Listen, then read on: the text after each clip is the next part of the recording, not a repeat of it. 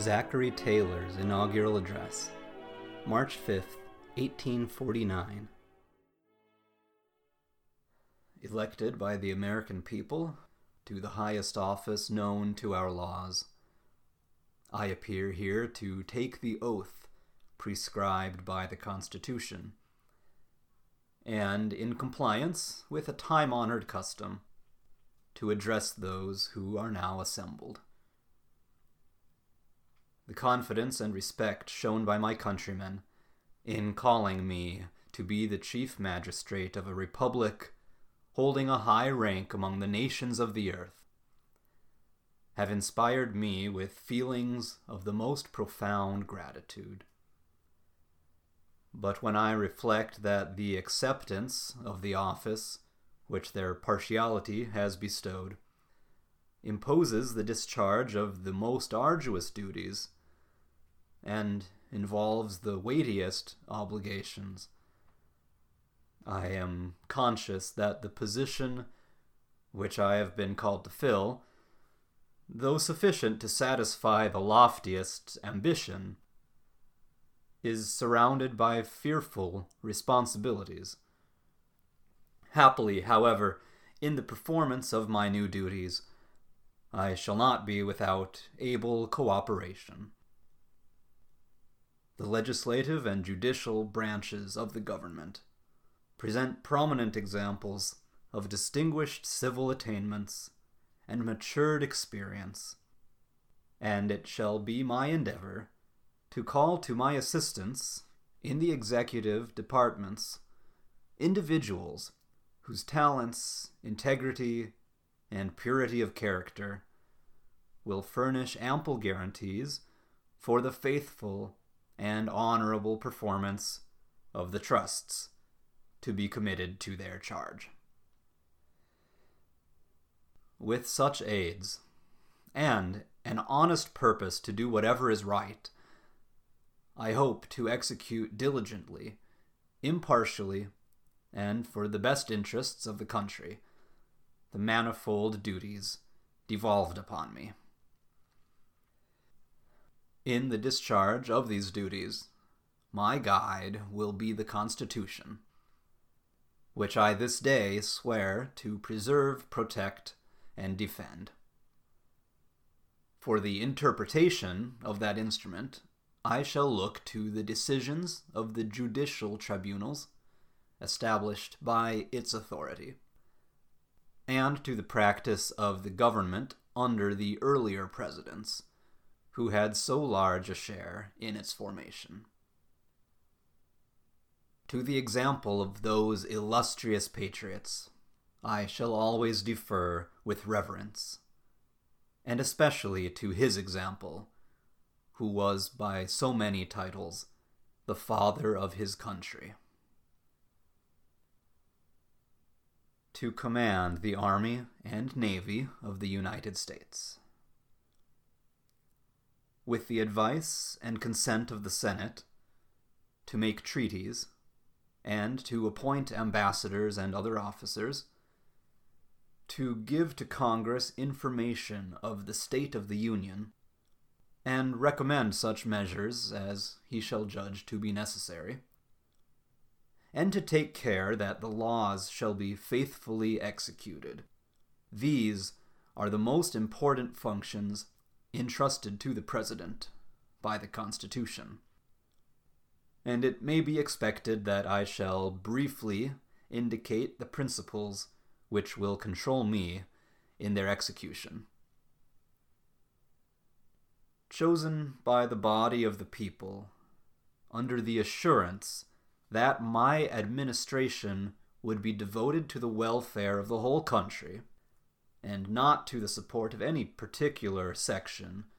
or merely local interest, I this day renew the declarations I have heretofore made, and proclaim my fixed determination to maintain to the extent of my ability the government in its original purity, and to adopt as the basis of my public policy those great republican doctrines which constitute the strength of our national existence. in reference to the Army and Navy,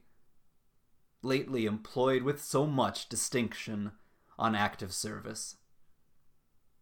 Care shall be taken to ensure the highest condition of efficiency, and in furtherance of that object, the military and naval schools, sustained by the liberality of Congress, shall receive the special attention of the executive. As American freemen, we cannot but sympathize in all efforts to extend the blessings of civil and political liberty, but at the same time, we are warned by the admonitions of history and the voice of our own beloved Washington to abstain from entangling alliances with foreign nations. In all disputes between conflicting governments, it is our interest, not less than our duty, to remain strictly neutral, while our geographical position, the genius of our institutions and our people, the advancing spirit of civilization, and above all, the dictates of religion, direct us to the cultivation of peaceful and friendly relations with all other powers. It is to be hoped that no international question can now arise which a government confident in its own strength and resolved to protect its own just rights may not settle by wise negotiation. And it eminently becomes a government like our own,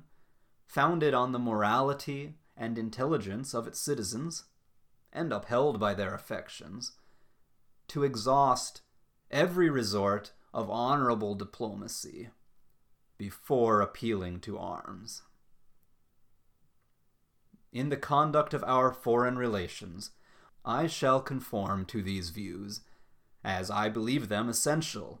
to the best interests and the true honor of the country. The appointing power vested in the President imposes delicate and onerous duties.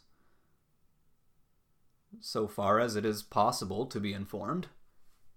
I shall make honesty, capacity, and fidelity indispensable prerequisites to the bestowal of office, and the absence of either of these qualities shall be deemed sufficient cause for removal. It shall be my study to recommend such constitutional measures to Congress as may be necessary and proper to secure encouragement and protection to the great interests of agriculture, commerce, and manufactures, to improve our rivers and harbors, to provide for the speedy extinguishment of the public debt, to enforce a strict accountability on the part of all officers of the government, and the utmost economy in all public expenditures. But it is for the wisdom of Congress itself, in which all legislative powers are vested by the Constitution, to regulate these and other matters of domestic policy. I shall look with confidence to the enlightened patriotism of that body, to adopt such measures of conciliation as may harmonize conflicting interests and tend to perpetuate that union which should be the paramount object of our hopes and affections. In any action calculated to promote an object so near the heart of everyone who truly loves his country, I will zealously unite with the coordinate branches of the government. In conclusion, I congratulate you, my fellow citizens, upon the high state of prosperity to which the goodness of divine providence has conducted our common country. Let us invoke a continuance of the same protecting care which has led us from small beginnings to the eminence we this day occupy. And let us seek to deserve that continuance by prudence and moderation in our counsels, by well-directed attempts to assuage the bitterness which too often marks unavoidable differences of opinion, by the promulgation and practice of just and liberal principles, and by an enlarged patriotism, which shall acknowledge no limits but those of our own widespread republic.